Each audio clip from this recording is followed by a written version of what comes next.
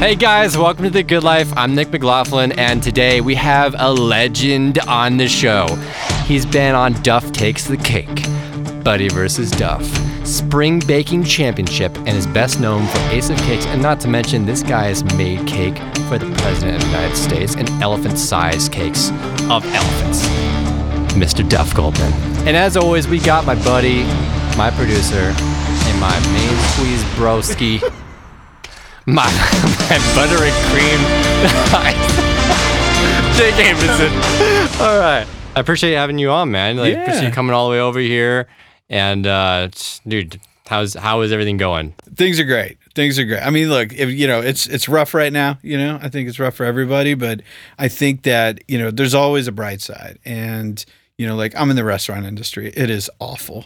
It's just awful right now. It is really bad. It's kind of an understatement with everything going on right now. Yeah, it's bad. But we have been doing lots of different stuff. We've been doing a lot of classes. We've been sort of finding other ways to keep ourselves busy. I've found other ways to keep my employees employed and keep them paid. And, so we're doing lots of different things and things that we never thought we'd get into. Like we make cakes, right? We make cakes. That's what we do. All of a sudden, nobody's having parties. Nobody's having big events. Yeah, I've always wanted to know, do you have a whole, just a garage full of just frosting, just in case stuff like this happens? We have a lot of butter, more butter than you've ever seen. That's the hottest thing I've ever heard in my life. Can you say that in slow motion? We have cases of butter. I have barrels of butter. Barrels of butter. I think that could be on a shirt. I would buy that if it was on a shirt. But do go on. Butter. So, we have a lot of butter. We have a lot of sugar. We got a lot of vanilla. We have a lot of chocolate. I buy chocolate in 50-pound bags. Are you serious? Yeah. Oh, yeah. From the, where the Oompa Loompas are and everything, special. It's where, the same place that make the tiger poop coffee. They also make the chocolate. I haven't heard of that one. The tiger poop coffee? No. Oh, yeah. So they have these civet cats. And these civet cats, they eat the coffee beans. And in the cat's digestive system, the coffee bean goes through a fermentation process. And then people collect the beans after they have gone through the civet cat. And you can, buy it and roast it. And, it's delicious. That's genius, because if you are what you eat, you're part tiger in a sense. You're basically part tiger. That's pretty damn badass. Yeah. Dude, okay, well, I don't know if should I try it? Would you suggest it? I've never had it. I don't know. I would try it. See, part of me wants to try it. If you got $80 to drop on a cup of coffee, sure. Want some tiger shit but that sounds like something that you would from White Goldman from Dodgeball, he drinks every day. Right. Got some chocolate from Tiger's shit. My civet coffee. civet cat hot chocolate. I think I'd have to try it just to say it.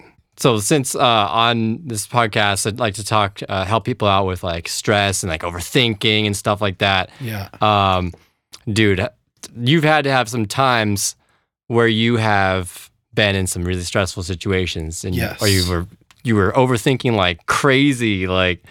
What, dude? I've got to hear what's the most stressful time you've ever had with baking a cake. Oh man, I mean, there's a lot. There was this one time I was competing, and it was this competition. This was probably 12, 13 years ago, and it was in front of a huge audience. My mom was in the audience, and the theme of these cakes was sports, right? We had to make a cake that some kind of sports, and it was the best cake decorators in the world, and then me. And I made this really cool fishing boat. I love to fish, and I had this sport fishing boat, and the guy on the back was holding the rod, and the line went way up, and this big fish was balanced in midair on the line. This was made out of cake? All made out of cake, and actual size. No, I mean the boat was 2.5 feet. The fish was probably 8 or 9 inches, with probably less than a minute, no hyperbole, less than a minute to go, my entire cake disintegrated. like just completely fell apart, like unsalvageable, like came apart. Like it was just awful. And so I'm standing there, and my sous chef Jeff was like super pissed. Right, because it was all of like I had done all the welding for this like big tower that and this went was on the like boat. highly detailed. Yeah, cake. yeah, and it fell apart. And I'm standing there, and I'm like looking around. I'm like, "There's my mom. Like, here's all these cameras. Everybody's looking." And I'm like, "What do you do in this situation? Millions of people are gonna just see like how inept I am." I would be sweating so hard. Yeah. So what happened? Well, what's going through your mind? Tell me. Well, play it out. It's happening. Like the whole thing is happening, and like the first like 10 seconds, I'm like, I'm fucked. Like this is the worst thing that could possibly happen. Well, that's just to calm yourself down. Right? That's what we all think, like, to calm ourselves down a bit. Like, this is like the world is this is awful. So then I was like, okay, how on those shows, those cake decorating shows, were like once the cake is decorated, then you have to like lift the cake and like bring it over to the judges, right? That's like the most stressful part. Super nerve-wracking, right? So everybody's like, they got these big cakes. Like one guy had this like crazy matador, and like there were all these really cool cakes and people are bringing. And so what I did was I picked up the fish that was like 8 inches, like in my hands, and like pretended it was like super heavy and like super fragile, and like brought it from around the table and just like made a huge joke out of it. Oh my goodness, dude. Everybody was like everybody's laughing, like I'm laughing with them, and I like present this like poor little fish to the judges, like I just like ta-da, I brought this thing, and everybody's laughing, and then like they announced like the winners, and like I came in last, and then I like demanded a recount, so that was pretty funny. You know what I mean? For each scale, that's a cake right there. Yeah. That's how I just should have counted it, I would think. Right. So you were like playing it off as like, I don't have anything to do. Might as well just have fun with it, go with it. Yeah, I mean, here's the thing. The thing that's crazy about it is that the guy who came in second place made this amazing cake, and he was so mad he came in second place, he flipped his table over with his cake on. That wasn't just for show. That was real. No, he was just super grumpy. And my cake completely fell apart. Like I look like a huge jackass in front of everybody, but like, what do you do? Like, you gotta make lemonade, right? So it's like, well, it fell apart. I obviously look like a jackass. Make it funny. Coincidentally, the guy made Oscar the Grouch as a cake. He was Oscar the Grouch. That guy was mad, and like, he flipped, and so everybody's like, what's that guy's problem? And then like, I like look like an idiot, but I'm the one that they kept having come back and do more things. It's like, that was funny. That was good. I think a lot of the time we get lost in like what we're supposed to do, but we forget like it's just what it is. And you pulled it off because you have a personality, you're fun, you're just like, whatever, man. Yeah. And at the end, it's like, nobody's going to die. Hopefully, right? Hopefully. Like, there was nothing in there going to kill anybody. But like, I wasn't going to die. Nobody was going to die. It's like, at the end of the day, like, I love what I do, and I take what I do very seriously. I put a lot of heart and soul, and I put a lot of myself in my cakes. What I think about, I have cake nightmares. I love it. But you have to be silly. You have to be frivolous sometimes, and understand, like, I'm not saving anybody's life. I know that. As much as I love and care about and respect my craft, it's still frivolous. It's still fun. And it's really important to have fun with that. And I think it's why it's not old yet. Like, I've been doing this a long time, and like, I still like it. I still go to work, like, man, you are the most obsessed person I've ever seen for the passion that you have for creation. Like, it's really art. Like, are you more, you consider yourself more as an artist or I mean, like, because it's really, it takes a lot of art. Yeah. I mean, like, definitely. I think, what I mean? Like, we all are, like, the bakery, like, all of my employees, 90% of them come from art school. I don't get them from culinary school or like other bakeries or stuff. Like most of the people that work in my shop have never worked in a restaurant or a bakery. They are painters and sculptors and builders and engineers and architects. Yeah. And the thing is like, you can teach people how to bake, right? Butter, flour, sugar, mix it all together, put it in the oven. But like learning how to do photorealistic portraits with a brush, that's something that not a lot of people can do. Huh. And so I can teach that guy or that girl how to bake a cake. What I can't teach them is how to be an amazing artist, I like that a lot because it's a lot of artists don't get a lot of recognition for being artists. People like there's like Fiverr and you could just hire someone for $10 for something, but it's like some people go to art school they're starting to draw and take seriously drawing like every day since they're like 5 years old, and they just are so passionate and it's just not shown. And so for you to like see that in them, that takes a certain kind of person to see like, I know what your vision is and I want to support that, but with cake. Totally.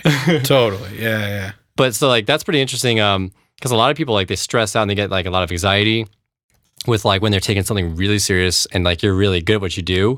I would think there'd be a lot of pressure there, even though you're really good at what you do. Isn't there like a lot of pressure of like I have to hold my reputation and but you're more about fun as well, so you can represent yourself as who you are. Yeah, it's funny with like anxiety, and I find like I have, insane anxiety. Like I'm a neurotic Jew, right? It's what, what I mean? Like it's just what Jews do. We overthink everything. It's in our nature. We are hardwired to be anxious. And in Yiddish it's called onspilchus. You're on spilchus because you're just doing this all the time. I was wondering why you were doing that. Just like, I'm freaking. I wanted to get you a glass of water, but I couldn't. Right. I'm like trying to hand it to you. Here you go. You're like, where is it? Where is it? Here you go. Just drink it. So, I think it's like, we have to learn. We learn how to cope with that stuff. And what I've found that just brings me comfort is everybody is constantly freaked out all the time. And when I think about that, I remember that we're all in the same boat. We're all freaking out. I'm freaking out, and so are you. So that's fine. Everything's fine because everybody's doing what they're supposed to be doing, which is freaking out. And that helps me like get over that thing, whatever it is that I'm about to do. Like, I do a lot of public speaking. I do a lot of like, lectures and, demos and, going out. And every single time I'm about to walk out on stage, I say to myself, I'm not funny. I'm not smart. I don't belong here. Everybody's going to find that I'm an absolute fraud and I have no business being in front of all these people. That's a big one too. A lot of people have imposter syndrome or they feel like frauds.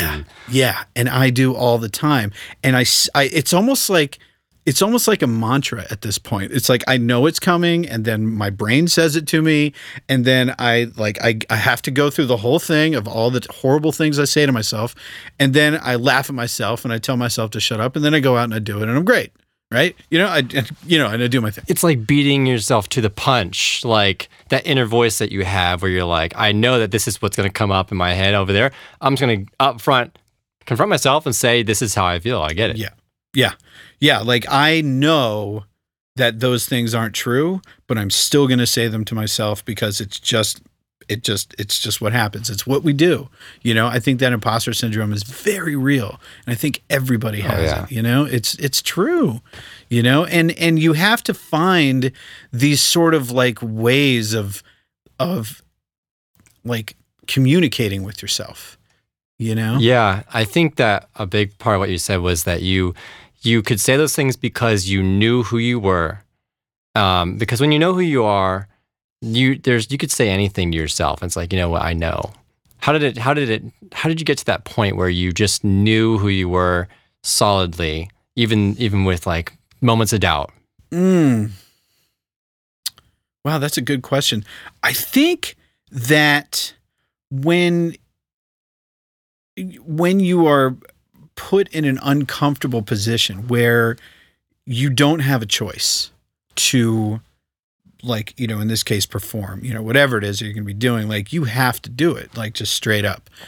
I think that when you can put yourself in these positions where you are setting yourself up where you could fail and fail massively, that's when you start to find the tools that you can deal with these things.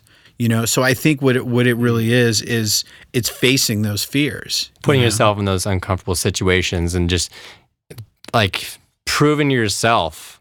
There's no way to plan it. You know, I think a lot of people like to say like, I'm just gonna try and be this, or I'm gonna plan this. I'm gonna see how I can analyze this, and it doesn't work. Like the only way to do it is to just put yourself out there and just show from your experience. And you'll always remember like, oh, I remember doing that and I got through it. Why can't I just do this or that? Right. Totally. Like another thing with me is I have incredible social anxiety. Like really, I used to have it for my whole life up until a couple of years ago. Sometimes I still crazy, get it. You know, like you like walking into a room like and just like, what do I do? What do I do? I don't know anybody. And what I do is I force myself to like find somebody, look at them, walk up to them, and introduce myself. Hey, what's up, man? And it's, you know, as soon as you do that, you realize they were totally freaked out too. Everybody was scared to walk into that room. And then as soon as you like start up a conversation, people love having a conversation. And then all of a sudden, I don't know, there's like a sort of like a, you know, it's like this sort of like energy that sort of like flows outward, and then everything calms down. Everybody calms down, and you know, you kind of notice that you have this sort of, you know, infectious effect on people where, you know what I mean? You can get them to also kind of drop their guard a little bit. My thoughts were always, when I had a lot of social anxiety, I would always think, I want them to invite me in a sense, like I want to feel invited, like I'm okay to be here because I don't feel like I'm allowed, you know, or something. And once I started focusing on inviting them to be themselves, it like gave us both permission. And I would like show that like, hey, you can just be you and I'm here to support that. Totally. It's just like always difficult to do that. And, you know, like just people off the bat, a lot of us are so closed and it just comes off that way, you know? But it's funny, like you said, like everybody pretty much feels that way in some situation. And, but no, you think in that moment, you're like, nobody gets me. Yeah. That's the worst part. Yeah. You know, when everybody is thinking the same thing, you know, I think, you know, another thing that really helps too is like being the weirdo that you are. You know, is a good one. Like I like that. Just be like, everybody's a weirdo, you know, and like you know, like dress how you want to dress, talk how you want to talk, you know, talk about the things you want to talk about. I don't know. There's just it's like we're so wrapped up in thinking like these people want me to be this, so that is the thing that I'm going to be, and like nobody's comfortable doing that. Nobody and nobody even knows what that actually is. Even if they tell you, they don't even know. Totally. I'd rather be the weirdo that owns his shit than the weirdo who doesn't know who he is. Yeah, like just, you know, that's your thing. That's, you know, everybody's weird.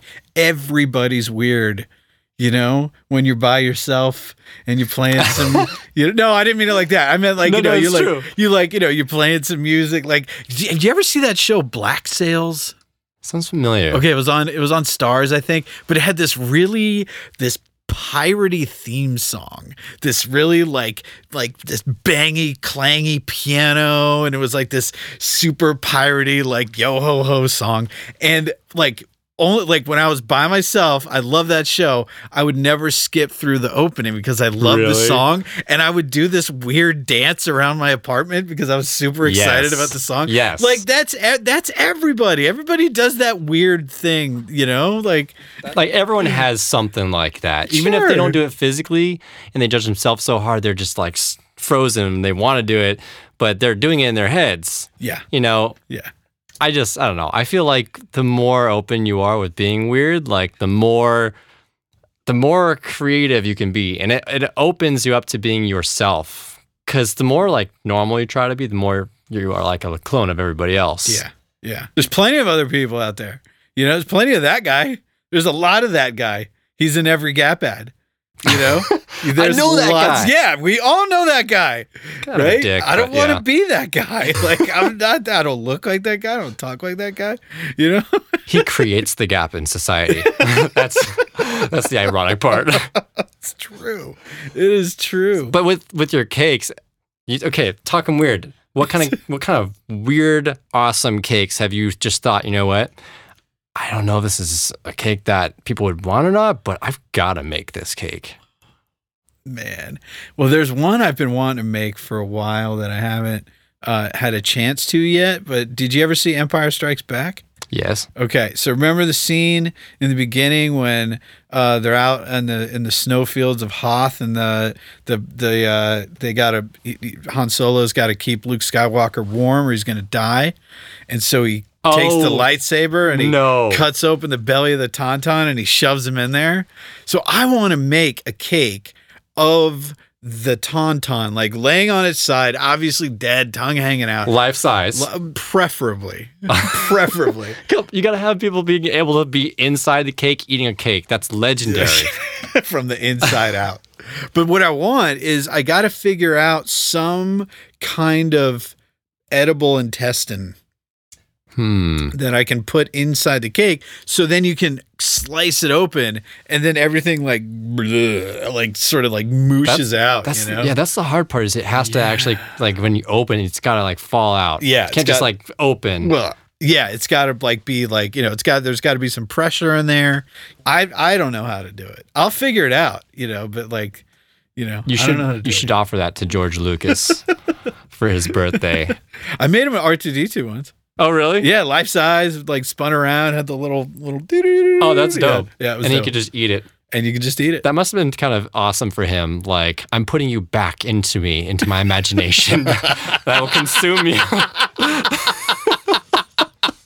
It's kind of like it's like those mom conversations where I put you in this world, I can take you back. Right. Yeah, that's like some Japanese mythology right there. Like, you know, I like, you know, created this thing. Now I must eat it to put it back into my soul. I like that you and I can be weird here. If people weren't allowed to be weird, I don't think there'd be any creativity, man. No. Because if you think of like the first person who ever had like a weird thought, was like, oh, I'm gonna not wear my sock as high an inch as it is. You know, like sure. But now it's like, dude, I can create. I saw you make pterodactyl cake. Yeah. You know, when it comes to other like stressful or anxious moments, like what other kind of stress have you faced with everything you've done with cake? Like, 'cause you've been on competitions, you've spoken a lot. You've like, what other kind of forms of stress have you gone through, and like, what have you done to get out of it? You know, one of the toughest things, and like I'm really reminded of it a lot now because of COVID, is I have several people that rely on me for their income. I have employees that I got to pay, and that is, when you stop and really think about it, it's terrifying. You know, like, what if I mess up? What if I do something awful and the bakery closes and all these people have to go find jobs? You know, like, I have to make sure that I can pay everybody.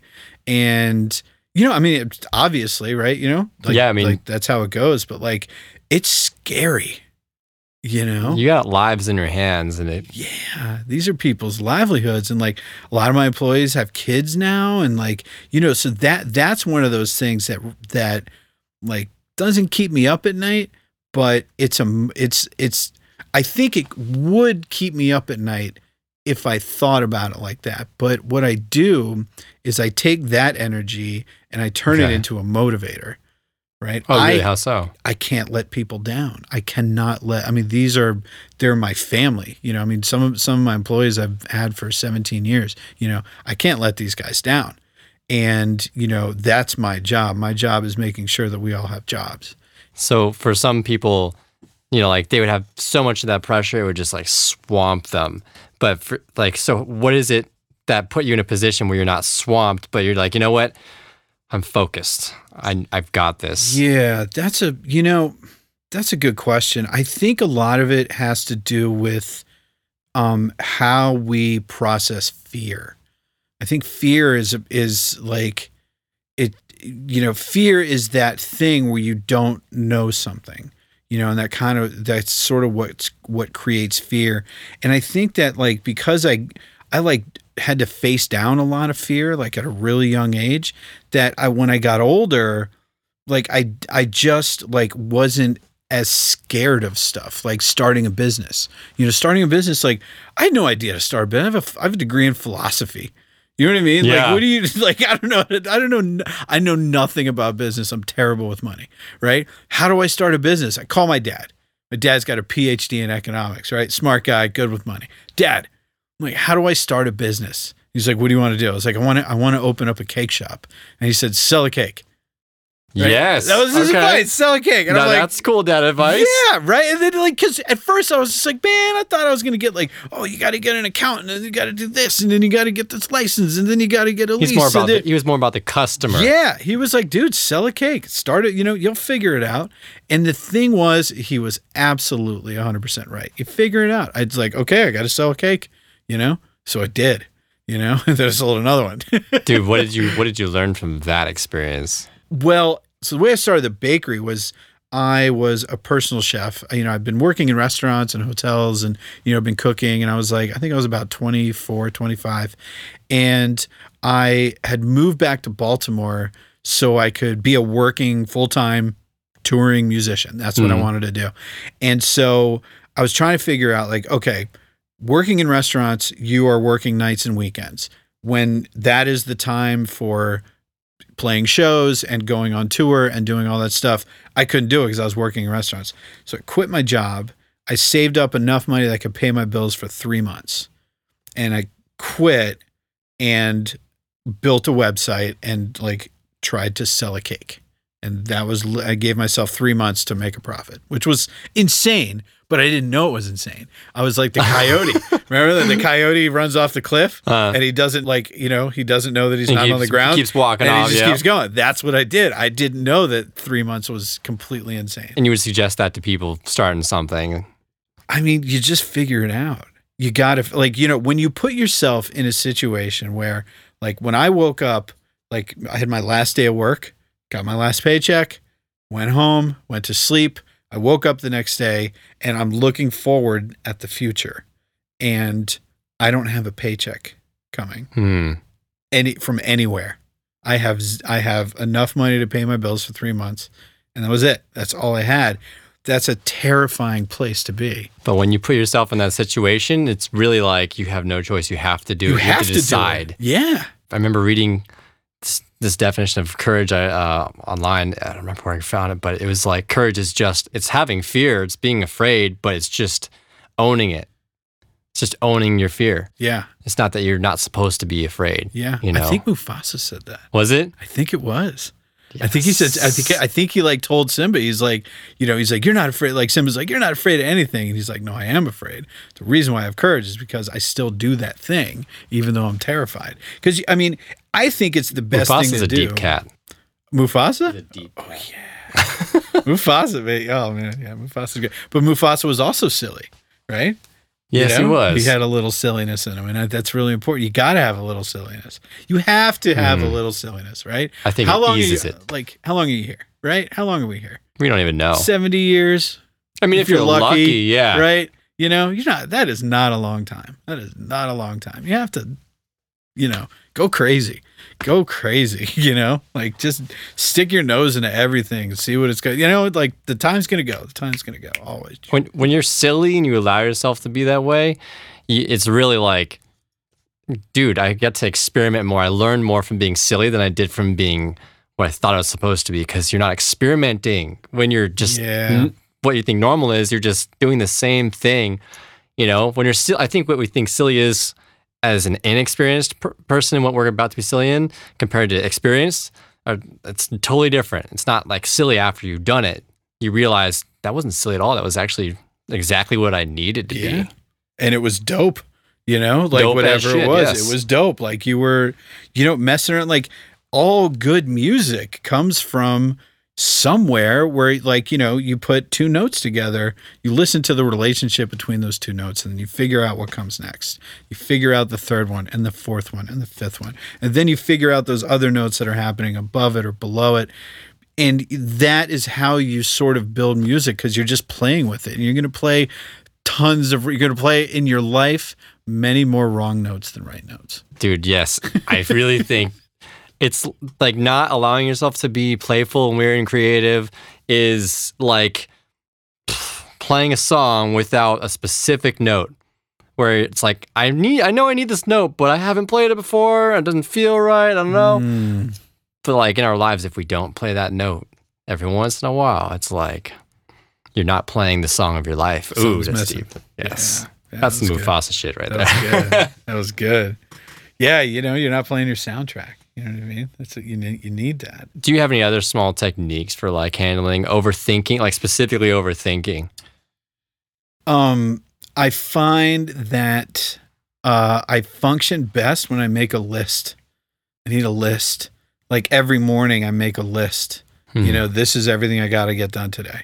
You know, and if I don't finish everything before I go to bed, I put it on the next day's list. Because for me, a lot of the time, I'll write tons of stuff down, and I'm only going to have time. I'm not taking into consideration, like, some of those things will take hours, and some of those things will take minutes. So, like, is there a way you plan those things specifically?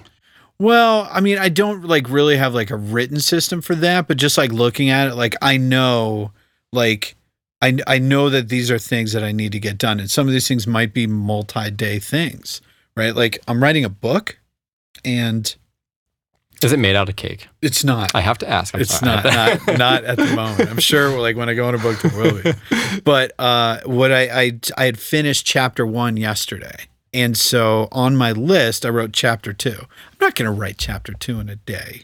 I mean, maybe, I don't know. Like if I'm like, you know, like, you know, that feeling like when you just get struck and you are inspired and it's just like, you are just a conduit for the, you know, the universe is pouring the energy into you and you were just like, I am just here to translate that into this, you know, like, and then maybe I could get it done. You're just going with it. Yeah, but that's a tall order. I can't type fast. And so I know that like it's going to be on my list for several days, chapter 2, you know.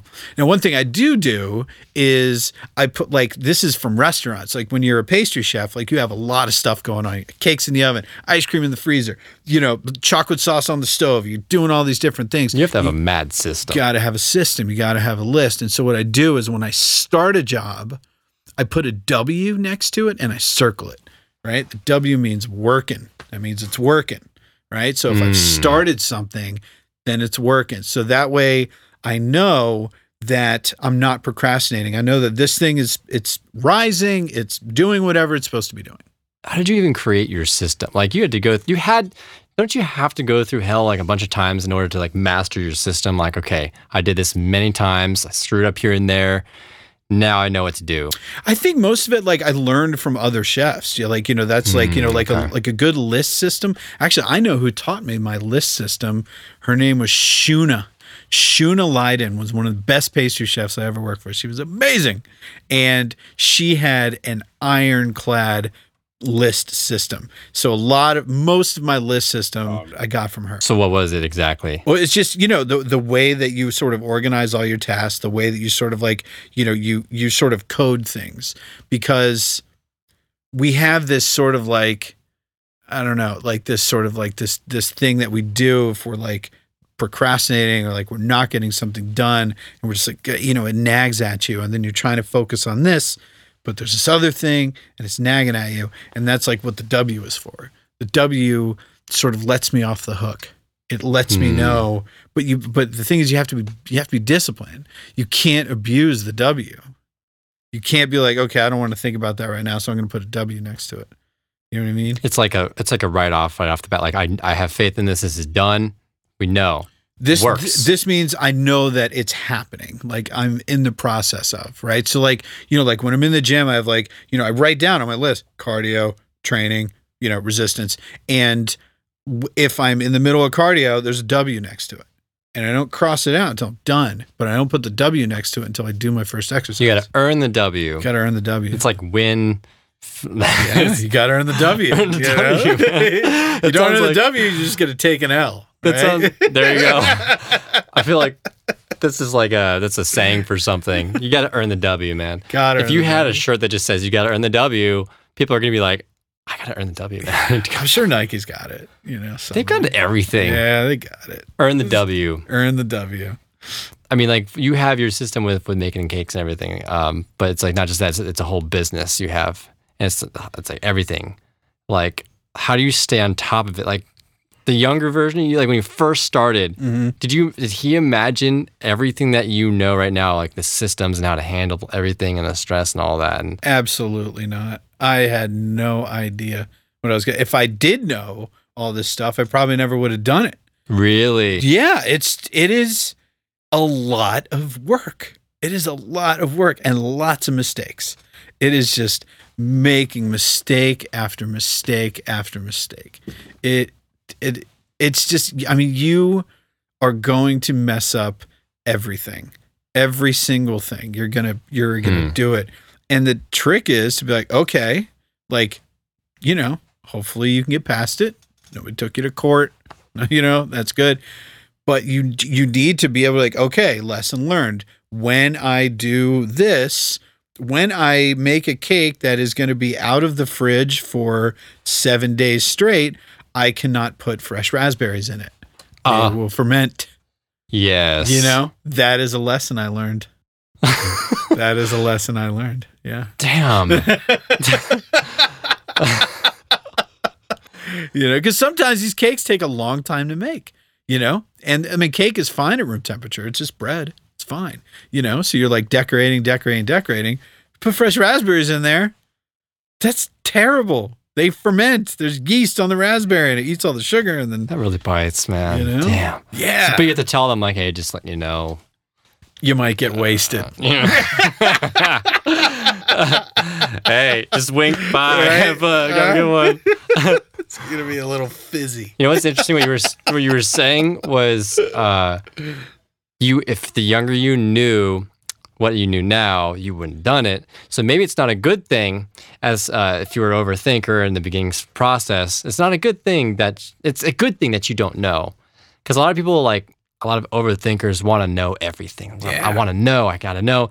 But what if you're screwing yourself over by trying to know and you don't just focus on just doing it? Do it. Because you said you just gave yourself the time, 3 months to go all out and just try something you couldn't even perceive everything you were going to do. But what was that thing that got you to do it? Well, I mean, I wanted to be in a band. I wanted to, my thing, I had cooked for a long time and I could always cook, could never, if the music thing didn't work out, I could always go back to it. But, if I was going to take a shot, I had to take it. That's what I wanted to do. And I was going to do everything that I could to get there. And part of it was just I was super ignorant about a lot of stuff. I never had a business loan. I didn't know that was a thing. I didn't know I could go to the bank, hey, I'm starting this cake shop. I need $25,000. They'd be like, yeah, here you go. Here's $25,000. I didn't know that. So I mixed all the cake batter by hand until I could afford a KitchenAid, a little mixer. Right. And then I had to use this little tiny mixer until I could afford a 20-quart mixer, big one, $3,500. Builds the foundations though, learning that way too. Totally. But the thing was, I bought everything for the business. I didn't buy it until I had enough money for it.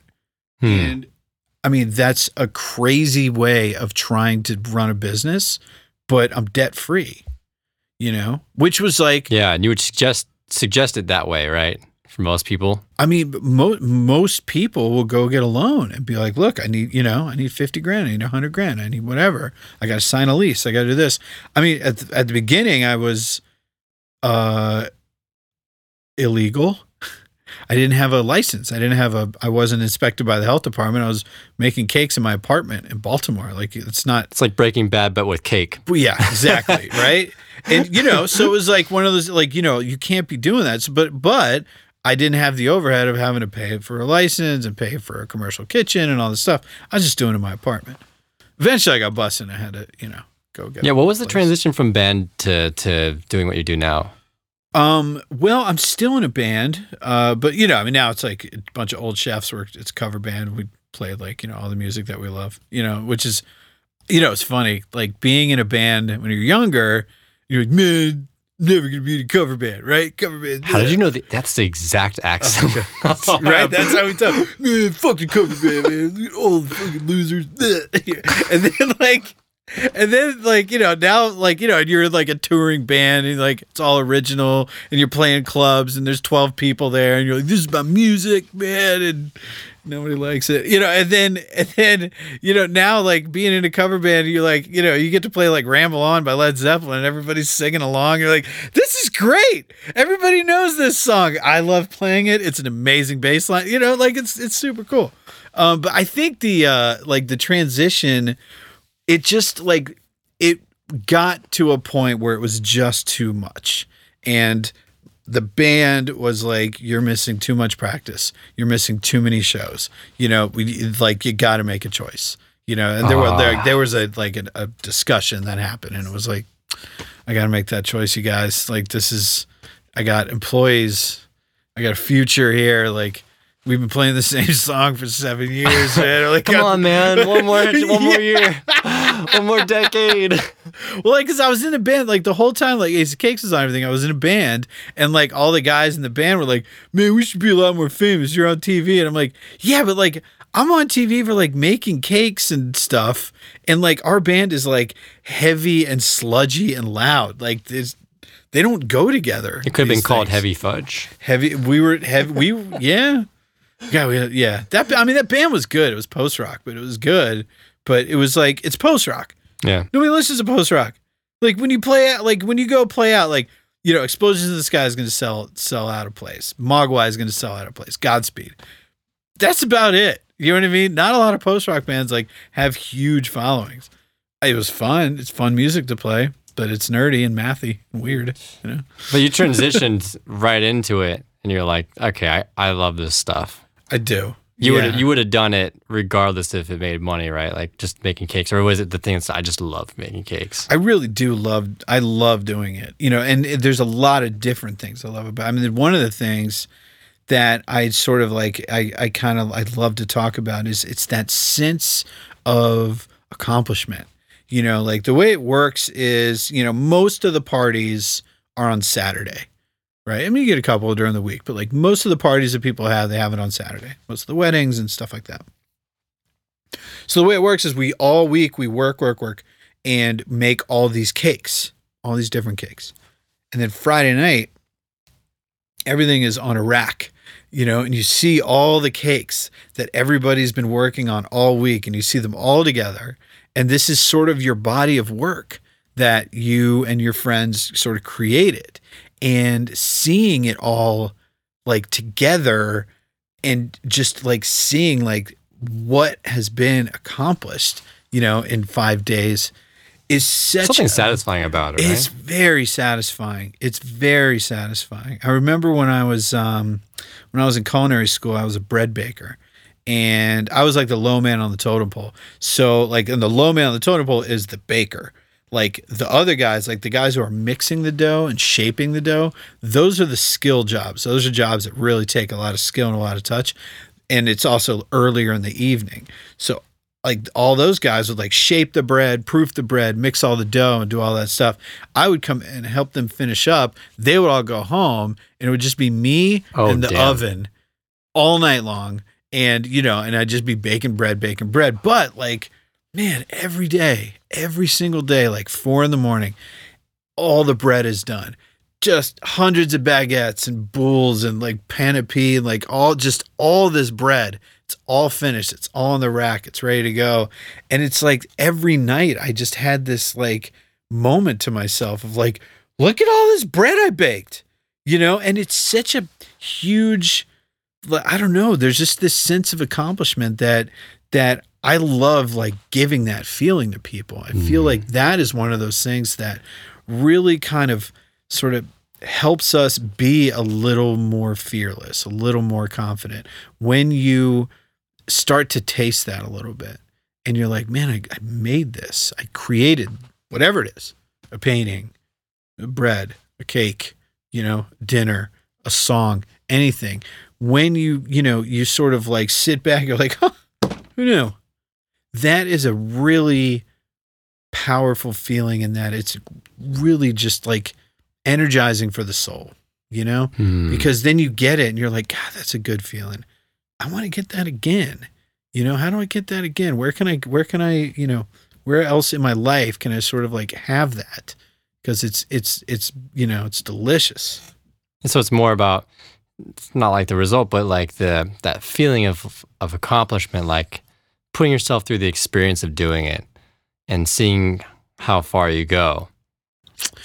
Especially when you overcome a lot. Like you see like, oh, I did this and started here. Man, now look at where I'm at.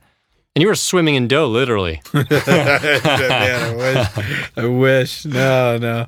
Yeah, I mean, it is really nice. I mean, when I sort of like look now and I just see like, like again, like some of the employees I've had for 16, 17 years. And, I've had employees that have left and then like, came back and we're just like, nope, I like it here. This is great. We got a good thing going.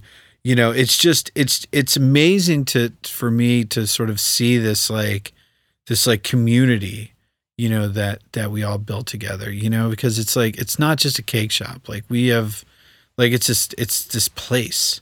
It's this like it's not just a physical place, but it's like this place where like everybody's free to be the weirdo that they are. I encourage it, play weird music. We dress weird. We make weird cakes, like we have weird ads. Our, like the shirt we have right now is a buffalo unicorn flying in space with lasers coming out of its eyes, right? Like all the things that make a good ad. Right? It has nothing to do with cake. It is a flying space unibuff with laser eyes, right? Nothing to do with cake, but I like it's that awesome. name. I want that. I'm gonna dress my dogs up like that. And if you notice, a lot of Super Bowl ads, they're good. Some can be good, but you still don't remember who did it. Yeah. Like, but with something like that, it's like, okay, his brand is weird stuff. Yeah. By the way, people used to call me weird all the time in school, and like I was like, you know what? Weird just means original because they're not used to me. Like if they got to know me, they'd realize that I was just fun, outgoing. I wasn't afraid to just try something new. It wasn't even about trying to be anything else. Just being more free. High school's interesting, isn't it? Like high school's a really, I feel like we really do, like we learn a lot in high school just about kind of, functioning around, everybody's sort of everybody's a soul. Everybody's a, this sort of entity, right? Not just a person, but you're a collection of energy. And there's something about high school that's such a little pressure cooker that you really kind of, you start to figure out how to kind of navigate, this kind of like this, like, bumper car session, whatever it is, just that life is, this thing where we're all kind of bouncing off each other and clicks and all that. Yeah. Like I was like I played sports, right? I played football, I played ice hockey, I played lacrosse. Like I was, I could definitely be called a dumb jock, but I was also painting and I was a graffiti artist and I, hung out with, the grits who listened to like Guns N' Roses and smoked cigarettes. You know what I mean? Like, I was friends with everybody because like everybody was cool. You know what I mean? And it like, I feel like that has sort of like, I've never changed. You know what I mean? I've always been that sort of person. And but just in high school in general, like it's such a, it's an interesting thing where, like, it is very difficult to let that freak flag fly when you're in high school, because everything has so much import. Everything has so much consequence. Everything It's you everything do, to you if you know? just, if one person talks about you, you're like, oh man, my life is ruined. Yeah. It's so funny. Yeah. It's almost like the bars of the high school itself, like within those walls is like, that's your whole world right there. And Oh man, and it's just yeah, it's everything has just so much just what's the word, like stakes. The stakes are so big, and like you remember when you were in high school with like the parents and the teachers and all your older brothers and everybody be like, none of this matters. None of And this you're like, matters. of course it You're like, no, freaking matters. my life is over. You're like, none of this matters, I promise. Dude, I would always admire the people that showed up in their PJs. I was like, I wish I was that confident. Like I heard before too, like no matter what you try and be, someone's going to interpret you a different way. So like no two people that have ever existed will ever see you the same way, even if it's you the next day, because they'll see you one way because of one situation and you're in one place in your life. And then even tomorrow you could see yourself differently, you know? So it's crazy. There's like almost no point of trying to be right with anxiety. Like it's just accept that it is what it is, accept that you can be that. And everybody is that with something in their life. Everybody. And that is such a comforting thought, I find. Not that you want other people to feel anxious. You know, it's not, I don't take comfort in the fact that other people are anxious. I take comfort in the fact that I'm not a freak. I mean, I am, but like, you know, you're not like in a bad way. Like, you know, you're not like it's not like everybody has their shit together and I am here. Even though it comes off that way all the time. Freaking out. Yeah. And it comes off that way because that's what you have to do to get through life. You know, you got to put on that veneer of like, yeah, I'm a shit together. Right. But no, you don't. Nobody does. Nobody does. You know, and once you start learning that like nobody does, then you start realizing like, oh man, it's fine. It's okay to feel that. And as soon as you are accepting of those feelings, what's the percentage of that feeling that goes away? Right? Like once you've accepted your anxiety, once you've accepted that like it is okay to feel this way, so much of it is gone. It's true. You know? Most of it's in the trying to control, but it's really just, it's not about being in control as much as it's about ownership. Like I'm owning this. Yeah. I'm owning what I am rather than trying to be like, you know, I'm controlling where this goes, you know. That's frustrating. It takes so much energy and you only have so much energy a day, you know, like where's it all going? I find too that it's really like, you know, just like what we're doing here, like talking about it. You know, I think it's really important that people know that like it is cool to talk about. It is not weird. And anybody that's if it like, was, we like weird. yeah, we like weird. But like, you know, people like anybody that would be like, what? You're anxious? Oh my God. Like, you know, nobody would say that. Like if you were like with your friends and you're like walking into a bar, walking into a party, and you just like stop for a second, you're like, man, I'm really terrified.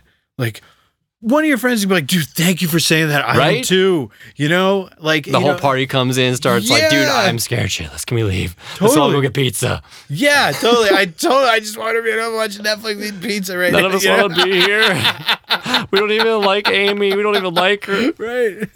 You know what you said earlier that was really interesting? I never really thought about that, was how you were saying that like the social anxiety came from like wanting to be invited.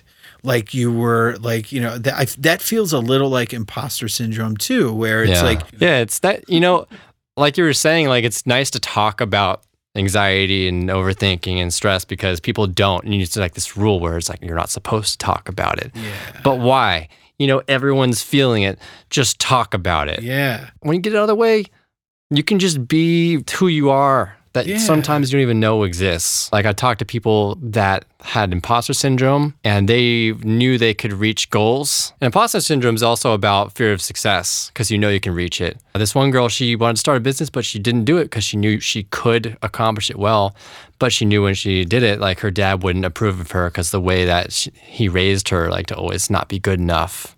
So it's like almost proving to yourself. You don't want to prove to yourself that the hype is real. At least that's what I feel. You know, the human brain is amazing. Yeah. Isn't it? It's incredible what your brain can convince you is real or true or right. You know, the human brain is such a wild, it's not always flawed instrument. It's like it's ironic. It's created to be like the smartest thing, you know, like it's a supercomputer, but it's like wrong so much of the time. Yeah. It's it's like, yeah, it's nice to have a car, but you don't need a car in a grocery store. Like, just, right. You know, right. Dude, just go to the store. Sometimes don't ever go to the grocery store hungry. I'm sure a lot of people know about that. Yeah, that's the worst. You know, you get home, you're like, man, why did I get all these popsicles? But man, I appreciate you getting deep with me in the conversations and connecting about stress and overthinking and anxiety, and this information would help a lot of people. And coming from somebody who's done it, man, you've been through a lot, you've owned your shit, and you've been really respectful in your life, you've experimented, you weren't afraid to be weird and open and free, and you owned it, and look where you are today, man. And that's going to add a lot of value to people's lives. I hope so. You know, I mean, it's I feel like, you know, it's good. People see me like, man, that guy Duff, man, he's really got his shit together, right? He's got TV shows and bakeries and all this stuff. No, I don't. Don't believe it. I'm terrified all the time. It's okay. At the end, I always like to say, have my guests say, welcome to the good life. Wishing people welcome to the good life, no matter where they are, what they're doing. You're living the good life all the time. So if you don't mind, would you just say, welcome to the good life? Welcome to the good life, you know? Welcome to the good life. Thanks for listening. Once again, check me out at nick.goodlife. There's no K in Nick, just nic.goodlife. And go ahead and check Duff Goldman out on any of the social media at Duff Goldman, especially if you want a cake. This guy makes absolutely incredible cakes. And as always, welcome to the good life.